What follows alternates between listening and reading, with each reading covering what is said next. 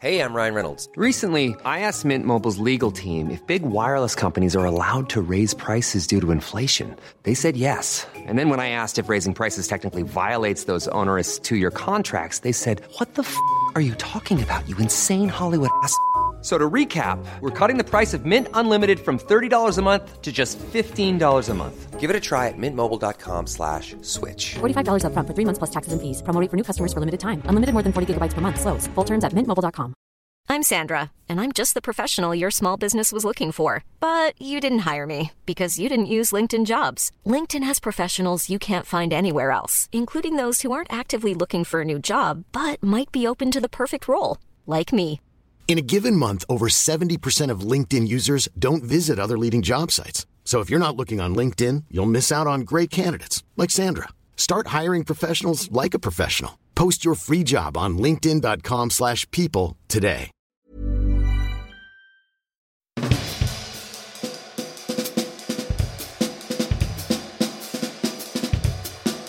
Welcome to Our Shelves, a podcast where writers from the legendary feminist publishing house Virago talk about their cultural worlds. We'll be diving into these writers' bookshelves, record collections, and recollections to discover what inspires them.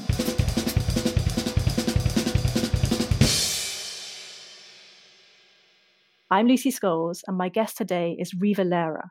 Riva is an artist, writer, and curator whose work focuses on issues of physical identity and the socially challenged body. She is best known for representations of people with impairments and those whose sexuality or gender identity has long been stigmatized. A longtime faculty member of the School of the Art Institute of Chicago, Riva is also an instructor in medical humanities at Northwestern University. Welcome to Our Shelves, Riva. It's a really great pleasure to have you here today, kicking off this new season of the podcast. So thank you for joining us. I could not be happier. This is an adventure. Well, first off, I have to say that I found your memoir, Golem Girl, which was published by Virago last year, absolutely fascinating. I think I love the way that you weave the story of your life and your journey as an artist with something of the sort of social history of disability through recent years, which again, I opened my eyes to all sorts of things. But also you end up leaving readers thinking about bodies and embodiment in entirely different ways. But I also thought it was a kind of stunning piece of art in itself, in and of its own right, and beautifully put together, I should also add, by Virago and your American publishers. I think did a really good job. But I suppose I'm very interested in this side of things in particular, because going from being an artist who's, I think, as I came to understand throughout the book, and correct me if I'm wrong, but collaboration is so much at the heart of what you're doing when you're painting pictures of your subjects, whether it's some of your more interesting kind of work where you've actually asked people to take a collaborative part in the kind of work in progress, your risk paintings, which we might perhaps want to talk about a little bit. But also you're very aware of issues of consent and kind of letting other people, you're not painting pictures of people who aren't able to give you their consent to not be part of that process. And I suppose I'm interested in what it was like to go from that sort of artistic practice to suddenly being by yourself, writing a book that was sort of all about your own experience and much less collaborative, I imagine. So I wonder if you could tell me a little bit about that. Well, that was partly true. First off, one of the arguments I had with my editors going through the process, which was a long process, was that they kept saying to me, but we want to know about your life. We don't want to know so much about all these other people. And I kept saying, but my life is these other people. My life is completely intertwined with the lives not only of the people who I have depicted, but the people who have changed my understanding of embodiment, of sexuality. As I say through the book, I start by describing myself as constructed by human hands in the tradition of the golem, the tradition of the animated built body of the monster. But I also try to make the point that as my life went forward, that I was just as constructed, and I don't mean artificially. I mean, I think we're all a factor of who and where and what our world is and what our time is. But in very positive ways, I had people who interceded, who changed my thought about, I had thought that being disabled was tragic and something to be ashamed of, and was deeply, deeply depressed for most of my life. And not that I always showed it, but I absolutely loathed who I was. And I started to meet people who just turned that around, gave me different ways to think about it. One of the things I've been wanting to say is that there's a performance artist and musician I've worked with in the past named Nomi Lamb.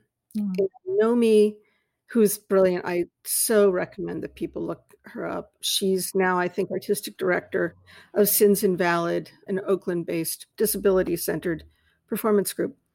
But when Nomi was very young, she wrote this essay that said, in essence, just because you become politicized and aware and, quote, woke, although that wasn't the word, I'm not even sure that word is in, it's probably so 2018, but it does not mean that things stop hurting. People often become dismayed with themselves if they've become politicized and become aware of the machinery of society. They become angry at themselves that things still hurt, that there still is stigma, there still is, the attack that comes out of nowhere. So as I've thought about my relationship with other people in my life, it's not that they turned me into somebody who was seamlessly equipped to deal with whatever life was coming at me, but gave me context in order to at least work through it. So when we talk about collaboration, first off, yes, the writing process was largely solitary. I did work with editors before and after Penguin acquired the book initially. But after I would have written a chapter about somebody, if they were still alive, I would send them the chapter. And Right. yes. So I would send them this thing and I would say, first off, is anything wrong? Second, have I said anything? For listeners, my hair is doing sort of an cockatoo thing on our video right now. It's morning hair, Monday version. Anyway, I'm trying to beat it into submission while we're talking. Don't worry, it looks great.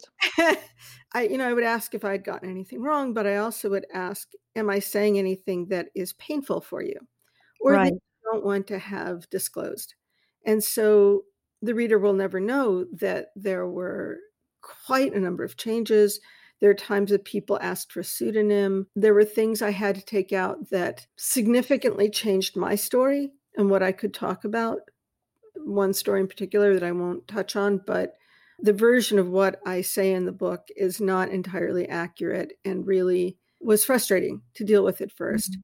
But my main aim was that unless somebody really deserved anger, I didn't want to hurt anyone in the book. And most of the people who deserved my anger, as I felt, were dead. Mm. So, for the most part, I tried to give my collaborators in the book or my subjects in the book as much autonomy up to a point as I did in my visual portrait work. I feel like that's incredibly generous of you as a writer in a way, because, I'm just thinking about it, because memoirs are always such a, I don't know, it's something so subjective about them. Right? They're not objective pieces of work. They're not, because often the point is that you don't go and you don't check your story against that of other people's. So even the idea that you said that you had to kind of, I understand, I guess, the potential of shifting things slightly so somebody wouldn't be offended by perhaps something that was said or something private they didn't want to bring out. But I'm very interested by this idea of that you might, did you think, I don't necessarily mean I need specifics here, but did anything that people came back to you, did it make you sort of change the way you thought about your story or the story you were telling in the memoir? Yes. I mean, I never lie in the memoir. I leave things out. I focus on what's important to say about me, that I don't need to out someone in some way because that's the quote unquote truth. I was careful not to get myself into a position where I had to lie in any significant way, because the point was what I was becoming, what I was understanding about the world. As I've said to a couple of their interviewers, I came to understand that it didn't matter to me in a way that this was my life. I don't actually find my own life that interesting. In a way, I mean, it's just like, that's what happened, I mean, I don't sit there going, wow. And then this thing happened, like, wow, it's just my life. But what I did try to undertake was using the specifics of my life to explore embodiment. And so when you look at it that way, the specifics of someone else's truth don't have to be unfolded in full, because the point is to talk about embodiment and self-knowledge and representation, not, who I was sleeping with at a particular time. Or Well, it's interesting because I think it becomes, I suppose this makes sense in what's happening in your life, but what starts out a very personal, quite small scale story about your experience, growing up, your experiences being hospitalized, your relationship with your family. Then once you become an adult, it branches out, and you're much, the emphasis then does seem to come about the people that are in your life and the kind of impact they had on you and how you've grown in relation to them. So I think that definitely, to me at least, that came off very, very strongly as I read the memoir, that I realized that as time went on, it wasn't so much just about you anymore, but it was about your relationships with other people. And that was the important, factor here. And I was learning in a way as much about you as I was learning about other individuals, and then thinking, branching out more broadly, thinking about my relationships to others, how I treat people, those sorts of things. So I found it a very sort of enlightening book, and in an interesting way that I wasn't perhaps expecting when I started. So thank you for that.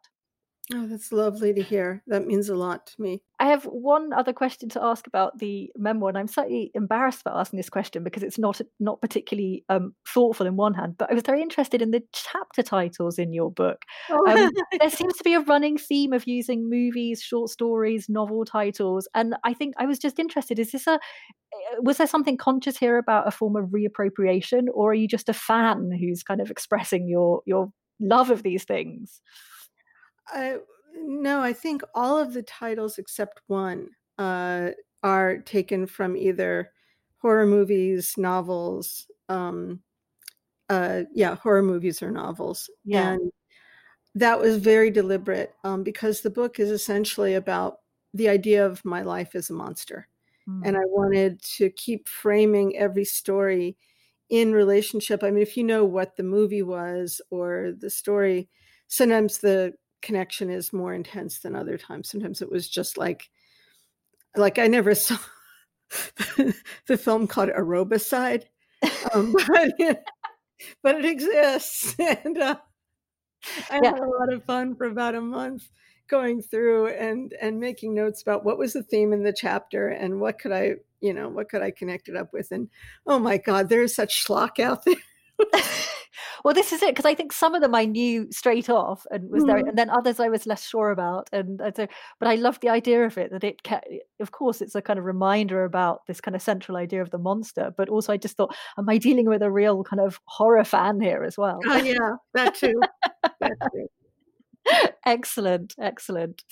Well, my first question for you, from our sort of rota of usual questions, I asked you to tell us about some of the books that are currently on your bedside table, and you've chosen a selection for here, which is really interesting, actually. But the first one on it is called Face Off. Then there was another called What Can a Body Do? How We Meet the Built World. A novel called On Division by Goldie Goldbloom, and My Favorite Thing is Monsters, a graphic novel. Could you tell me a bit about these, please? All four are just brilliant, but in different ways.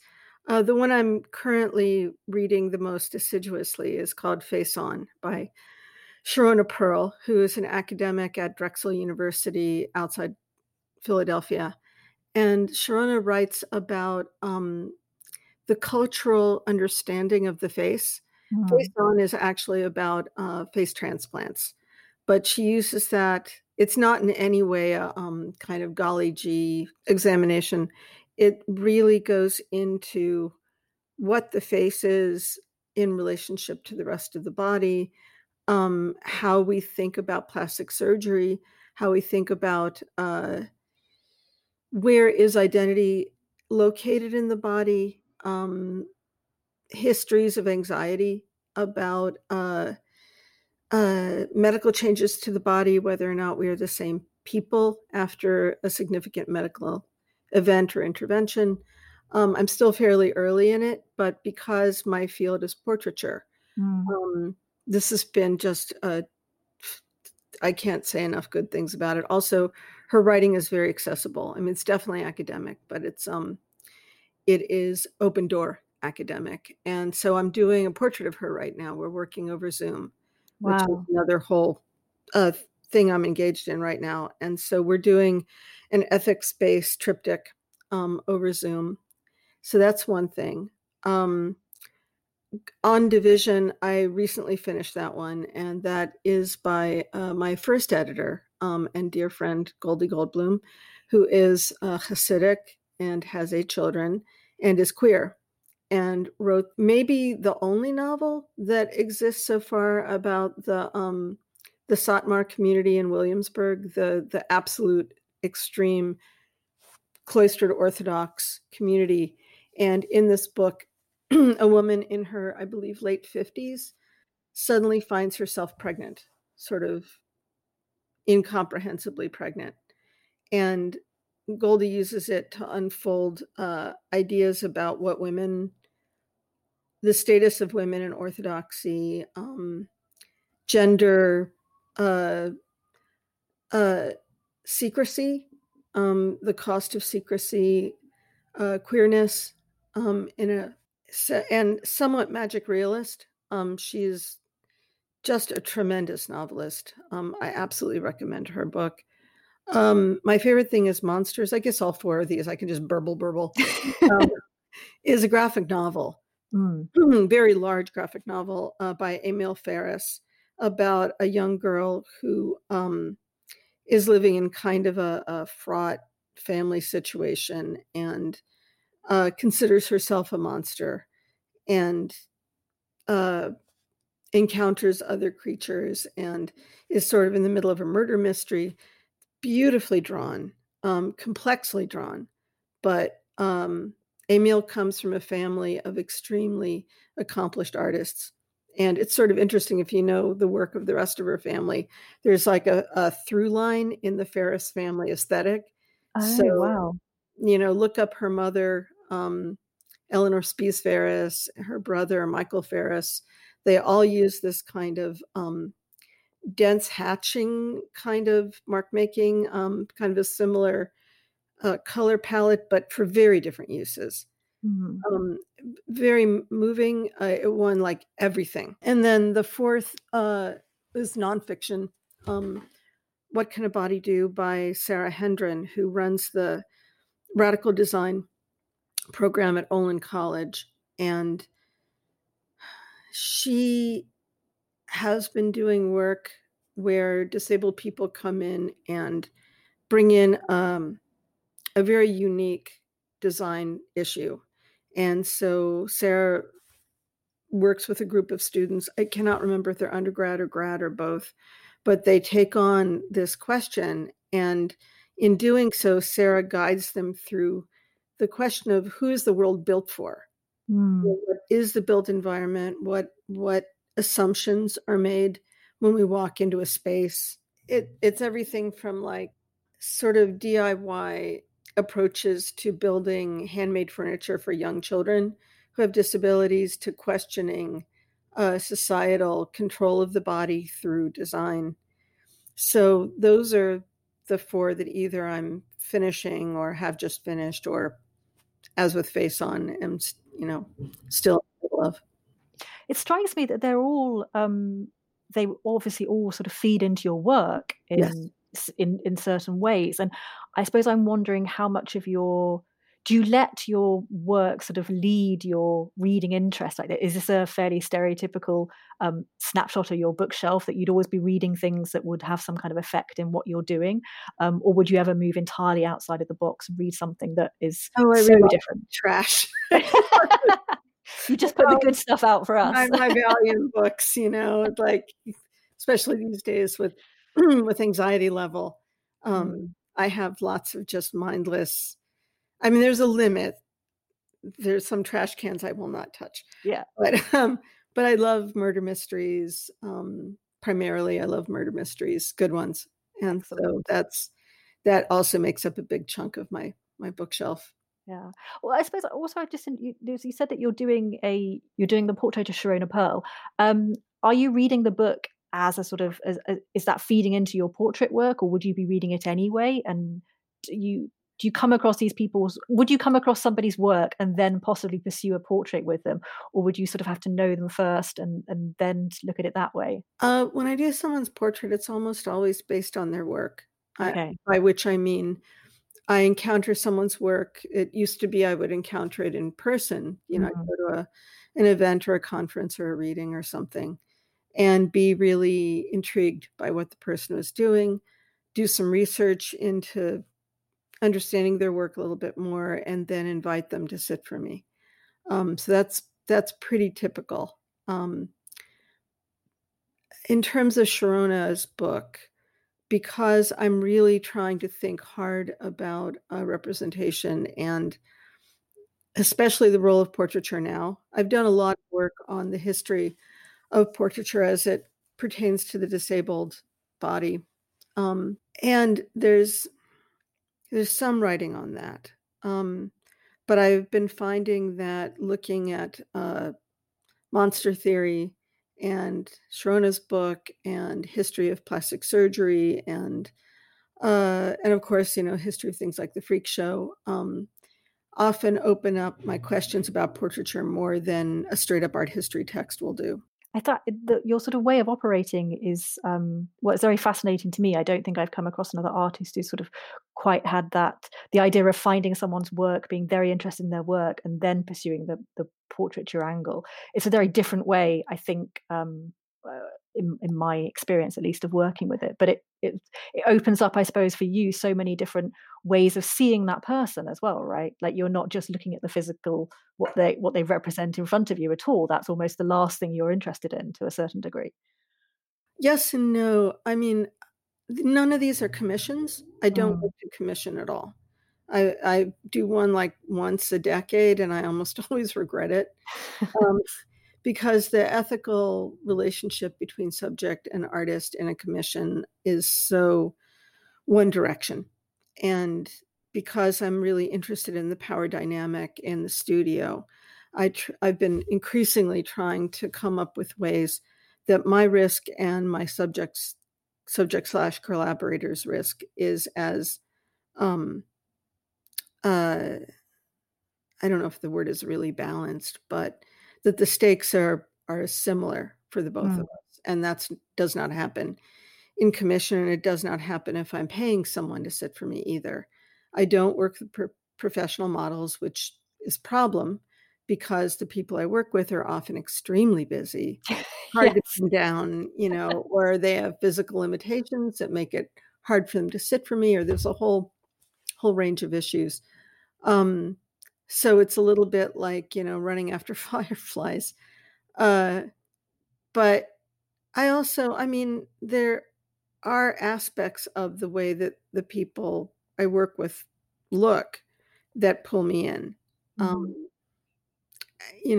Anyone reading the book will quickly see that most of my paintings and drawings, unless they're of me, are of people with some kind of variant body. Not always. There are definitely a number of exceptions, but most of the exceptions have to do with people who are very intense and unusual in some other way. Right. So there's not a lot of, I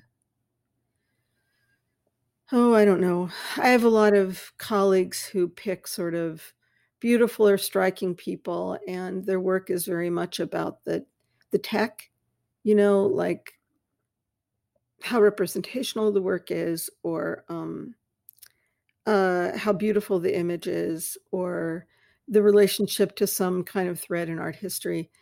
And that's just not what I do. For our next question, I wanted to ask you about a recent article or podcast or film that's made you think about something in particular. And you've got a couple of answers, one of which led me down a bit of an internet rabbit hole that I haven't really come across before. So I sort of have to thank you for this. But could you tell me about this monsterology? That's how you pronounce it. Is it monsterology? Monsterology, yeah. Monsterology, it is. It sounds I feel like I'm saying it wrong, but monsterology by Dr. Stephen Asma, who's a professor of philosophy at Columbia College in Chicago. Tell me about this is his YouTube channel, right? Yes, Stephen Asma is one of these people that after I spend a few minutes with him, I just want to crawl into a closet and weep for my wasted life. He's a gifted artist. He's a brilliant theorist, philosopher, researcher in the meaning and history of religions, jazz musician, cute. Stephen, if you're listening, yes, you're cute. And just sort of a nova of a person. And reading his book that came out a while ago, he wrote something called On Monsters, which is very cogent and interesting, and one of the more original, by which I mean early books on laying out monster theory and what the idea of the monster does for us culturally, starting as, if I remember right, it could even be Sumerian. I'm not sure, but pre-biblical, and then going all the way up to, at the time, completely current culture. And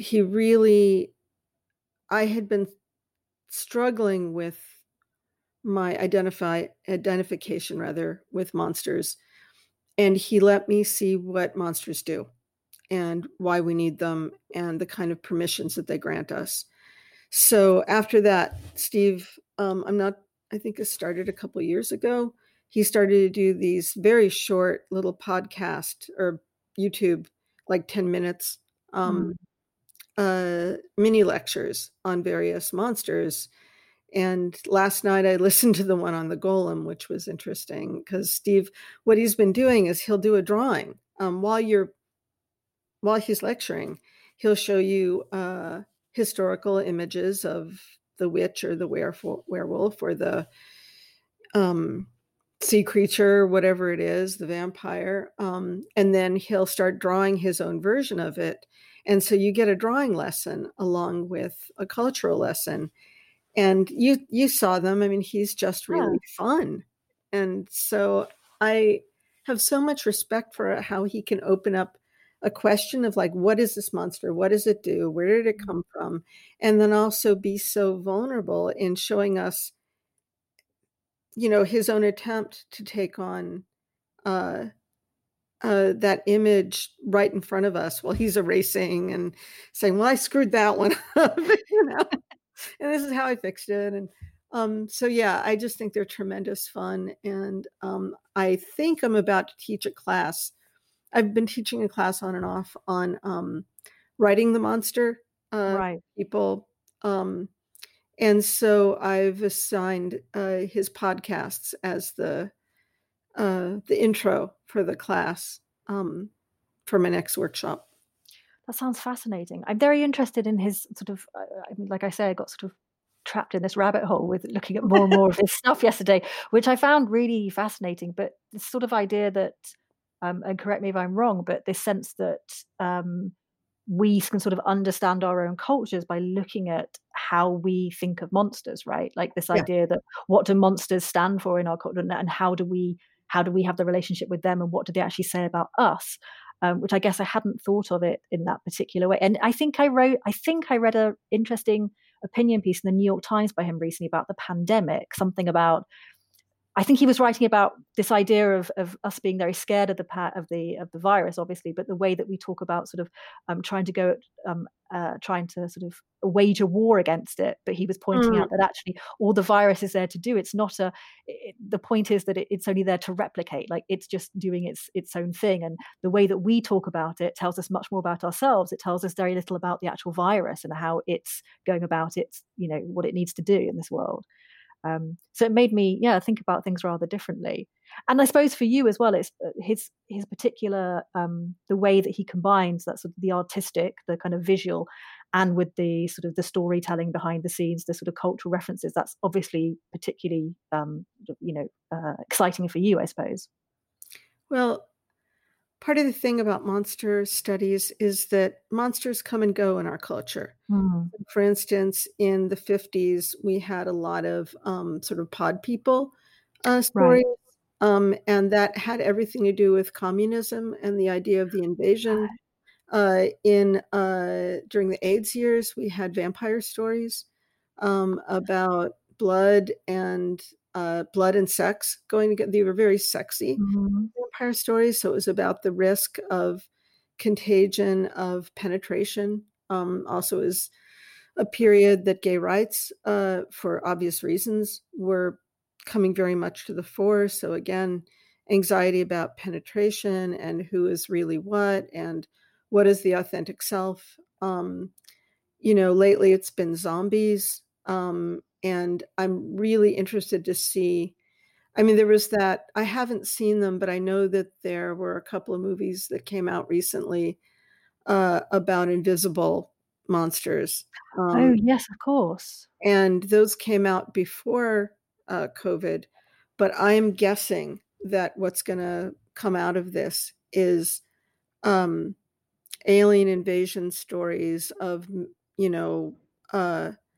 contagion, of invisible invaders. We're going to be back in that territory for a while, or perhaps again of like societies in which one part of our society is aligned with a particular identity based on a monster idea, and that the other,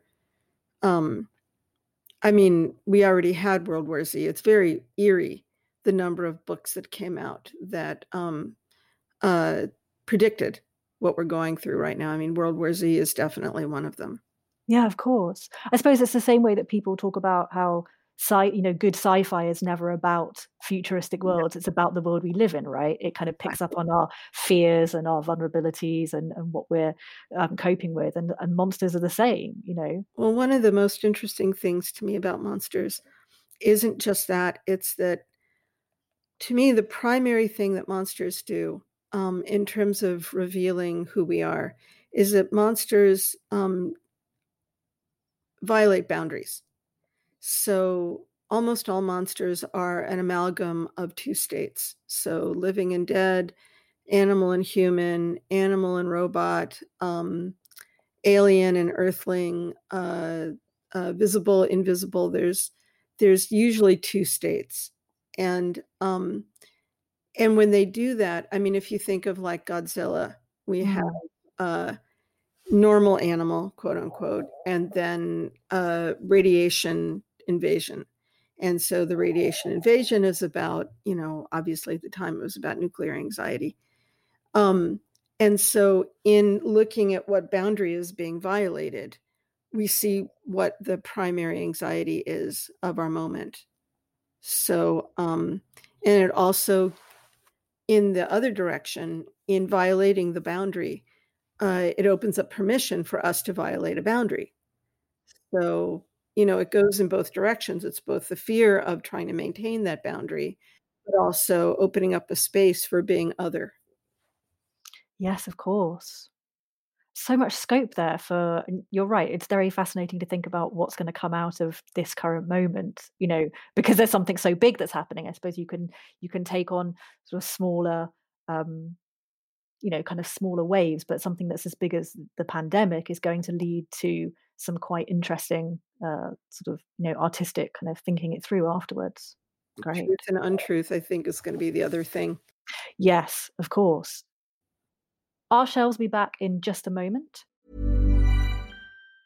Mom deserves the best, and there's no better place to shop for Mother's Day than Whole Foods Market. They're your destination for unbeatable savings, from premium gifts to show-stopping flowers and irresistible desserts. Start by saving 33% with Prime on all body care and candles. Then get a 15-stem bunch of tulips for just $9.99 each with Prime. Round out Mom's menu with festive rosé, irresistible berry chantilly cake, and more special treats. Come celebrate Mother's Day at Whole Foods Market. Market. I'm Sandra, and I'm just the professional your small business was looking for. But you didn't hire me because you didn't use LinkedIn Jobs. LinkedIn has professionals you can't find anywhere else, including those who aren't actively looking for a new job, but might be open to the perfect role, like me.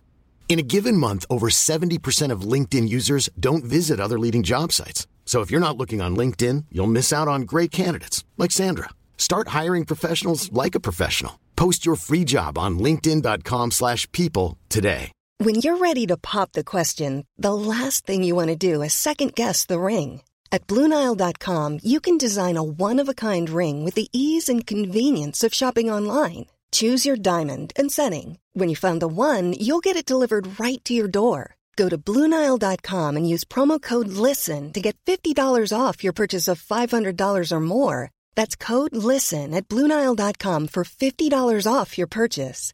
BlueNile.com, code LISTEN.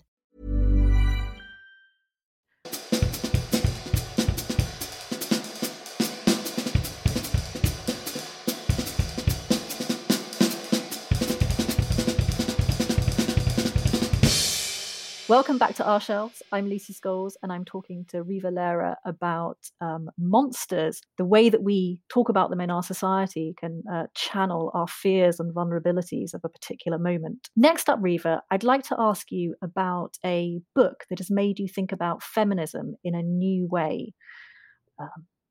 I want to clarify something. You guys asked me in various ways to think about things that affected my idea of feminism. It's kind of a hard question because feminism for me personally, just personally, is so bound up with my status as a woman. I am definitely a committed feminist, have been my whole life. However, I've often not felt female in this culture because being disabled and being unusual looking and a lot of things that happen in the book, when you read it, you'll understand why my status as a woman kept getting challenged and diminished. And so while I am involved in and completely a believer and allied with and female, feminism often has felt like something I was involved in a little bit at a distance, not in terms of the rights of women, but in terms of the identity of what it meant to be female as presented through feminist discourse. So it's always been a little hard for me to answer that question. I talked about H is for Hawk because it's, for me, one of the two or three most unforgettable, moving, accomplished, unexpected memoirs I've ever read. Are you familiar with it? Yes, it's a brilliant book. And what Helen Macdonald does in being, so she is a, I don't know, would you call her a scientist, I suppose? I think so, though she sort of moved into different realms now. She does sort of TV presenting, but yeah, let's say a scientist. I just bought Vesper Flights, but I have not started it yet. Right. I have a little part of my bookshelf I call the truffle box. And it's the books when I really need something good. Like, yeah, there's a little piece of a shelf that's the truffle box. And like David Mitchell and Tana French and Helen Macdonald and Richard Powers and, a few other people are on my truffle box. I love that name for it. I think I might start adapting that myself. It's such a lovely idea that it's, the perfect, and you need those. You do need those books around. Yeah. I often save certain things, you don't want to read them straight away. You want to read them when you really need them. Exactly. So, but with her, the way that she talks about, grappling with her father's death and the profound grief that she was experiencing, almost unmanageable grief. And the way that she was sort of flailing, not just for a way of dealing with it, but just to kind of exist. And that she stepped outside of, talk about boundary violation, she stepped completely outside of human concerns in a way and began to work with this hawk to try and train it to falconry. And the hawk was not into it. And talking about the complexity of her relationship with this hawk. So, MacDonald brings together this very personal, very painful to read narrative of her own grief and distress, and takes it to this relationship, this incredibly difficult and physically painful and anxiety-producing relationship with trying to train a hawk to falconry. And I'm starting a new book, and it's fiction, and it's very much about grappling with the implacable nature of death, that it resists anything the human can do. So when you can't accept that, how do you handle it? So for me, reading that book and her struggle to sort of transmute and to exist, I can hardly even talk about it. It means so much to me. So in terms of feminism, what I loved is that she didn't make a huge deal out of, I am a woman doing this sort of very traditionally male thing. I mean, she does touch on it, but that's not the focus. And also the way she talks about grief is very raw and not particularly sentimental in any way. And so I thought that she really moved away from expectations of how women are thought to talk about things.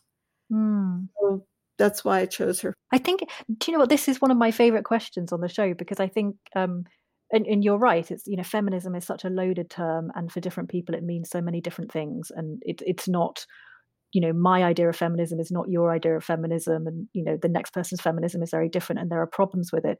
But it does seem to throw up some of the most interesting answers from our guests in terms of the books they choose are really outside of the box like this, and everyone, yourself included, makes such brilliant cases for why these books have made them think differently.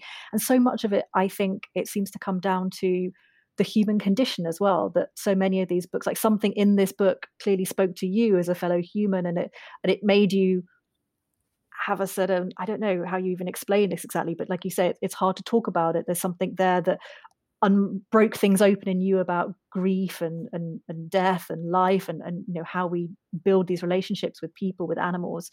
And so, yeah, I think if anything, it's a question that I think people are often quite, they have concerns about this question, but it does tend to throw up some of the most interesting answers like yours. So I'm very glad that you stuck with it despite your problems with it as well. So thank you. Well, you touched on one of the other things I love about that book, that I think a lot about when I'm thinking about grief and love. I had a dog for 16 years, and I talk about her in my book. Yes. And when she originally was my service dog, and then, well, I don't want to spoil the story, but when I eventually lost her, and I'd had cats before, but my relationship with my dog was profound. And I realized after she eventually died that the nature of the grief and the nature of the love were so weirdly pure that compared to human love between humans, no matter how deeply you love, it's always complex. There's always shadings, and ways that you do or don't protect yourself or something. But with an animal that you profoundly love, there's just no boundary at all. There's just nothing. And so both the love and the grief are just... But just out of interest, have you ever read Sigrid Nunez's novel, The Friend, about her relationship? I'm afraid to do it. Are you? Okay.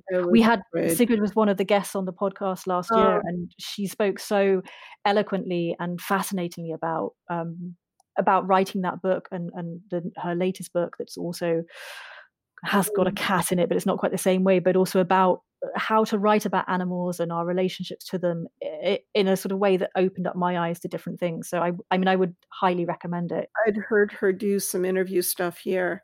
Yeah. And thought, this is my kind of book, but I would need to do some heavy drinking. Yeah.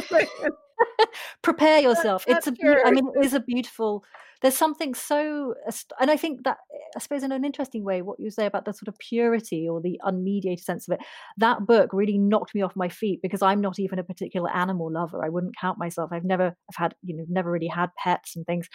And that book just floored me. There's something so pure about the way she writes about this relationship, and it's not sentimental. There's nothing sort of, it's not falling into the expected categories of what you might expect when somebody's writing about a relationship with an animal. But I would highly recommend it. It sounds like something that you would enjoy, but yeah, maybe when you're not feeling quite so raw, I don't know.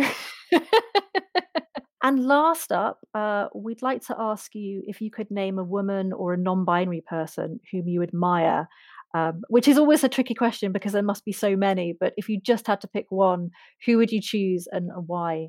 Well, there are two candidates for that. One is Catherine Ott, who is the curator of medical history at the American Museum of Smithsonian. And the other one is my friend and former student, Cassidy Early, who is a young artist, non-binary. And I'll just say parenthetically about Cassidy is that both in queer culture and in disability culture, Cassidy is allied with the first. It's been really interesting to watch how younger practitioners, how their work is different from the work of people of my generation, because they're walking into a culture that already exists. And, for me, I mean, feminist culture existed when I was young, but it was sort of, early-ish second wave, and disability culture basically barely existed. And so, I'm part of the people that built some of the parameters of the latter. And so both seeing young practitioners in disability culture and in queer culture making work where there's already a discourse set up, where you don't have to invent that, and where they go, because they already have something to grapple with, that's clear. But Catherine, Catherine, as I said, is curator of medical history at the Smithsonian, and she's been a friend for a number of years now. And what Catherine did is really fascinating. From the way I understand it, before she took the job, the way that the museum depicted disability was very much medical model. It was very much about, here's the history of diseases, here are the people who tried to cure them, here are various instruments and attempts and narratives based on doctors and pandemics and breakthroughs and this kind of thing. And what Catherine did was, it's not that she doesn't present that kind of material, but she really shifted things first off to social model, where she's not only talking about disability, but the patient's view of embodiment and a much more interior representation. She's brought an enormous amount of number of artifacts from the history of disability into the collection.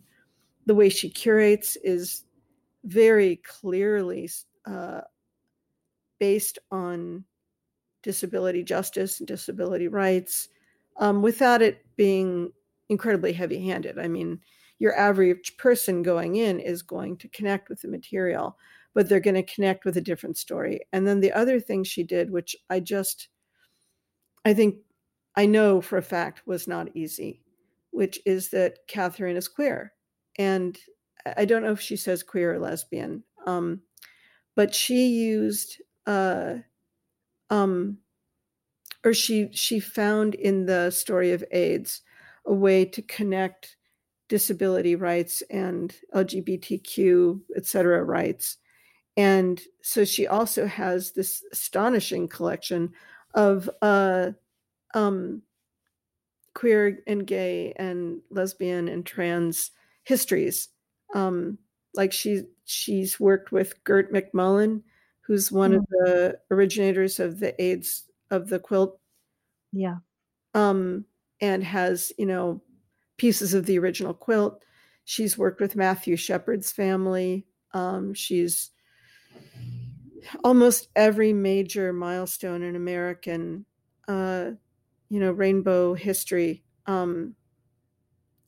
She has brought into the museum. And if I understand right, when she first started to do that, the museum balked and, really wasn't interested in any of this, wasn't interested in disability history, wasn't interested in queer history, just like, let's have our medical story. And so she just quietly stood her ground. And she also has a really brilliant philosophy of acquisition, which is that you don't necessarily anymore go off and hunt. You open up the space for things to exist at the museum. You establish a concern, and that objects start to come to you.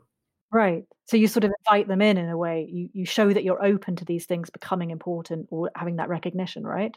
And it's a much less hegemonic way of thinking about a museum. And so I think the way that she has woven these things together, brought them in, like she's done funny exhibits like the history of the Tooth Fairy, where she has like little boxes and like tons and tons of baby teeth and like stuff that's just completely fun and from left base. So I don't want her to sound like this, incredibly person. She's very playful.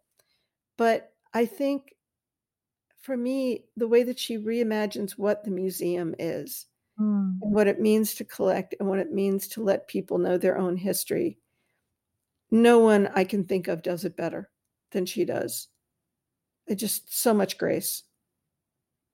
Well, I mean, you've sold me on, I need to go and look up everything she's done and more of these exhibits. But also it's interesting that of the two people you've talked about somebody who is sort of, making a space for history and making a space for histories that maybe weren't kind of considered before.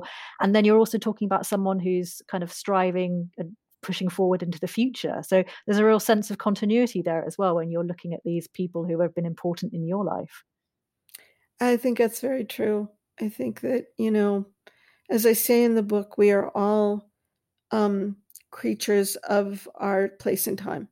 And I'm extremely aware of that in my own life, that had I been born in a different location at a different time, even by a few miles or less than a decade, my life would be completely different. And depending on which direction we're talking, I wouldn't be here. So the extremely thin margin of what your story becomes is just, it's so specific. It's so specific to both those things. So I think that an awareness of history and where you step into it is on my mind a lot. Well, I think that's a perfect place to end it. Thank you so much, Riva. This has been a joy. Thank you so much. No, thank you. Thank you for listening. Our Shelves is brought to you by the team at Virago Press. Special thanks to today's guest, Riva Lehrer. Thank you very much, Riva. That was a fascinating conversation. And tune in next time for more conversation about books, feminism, and culture.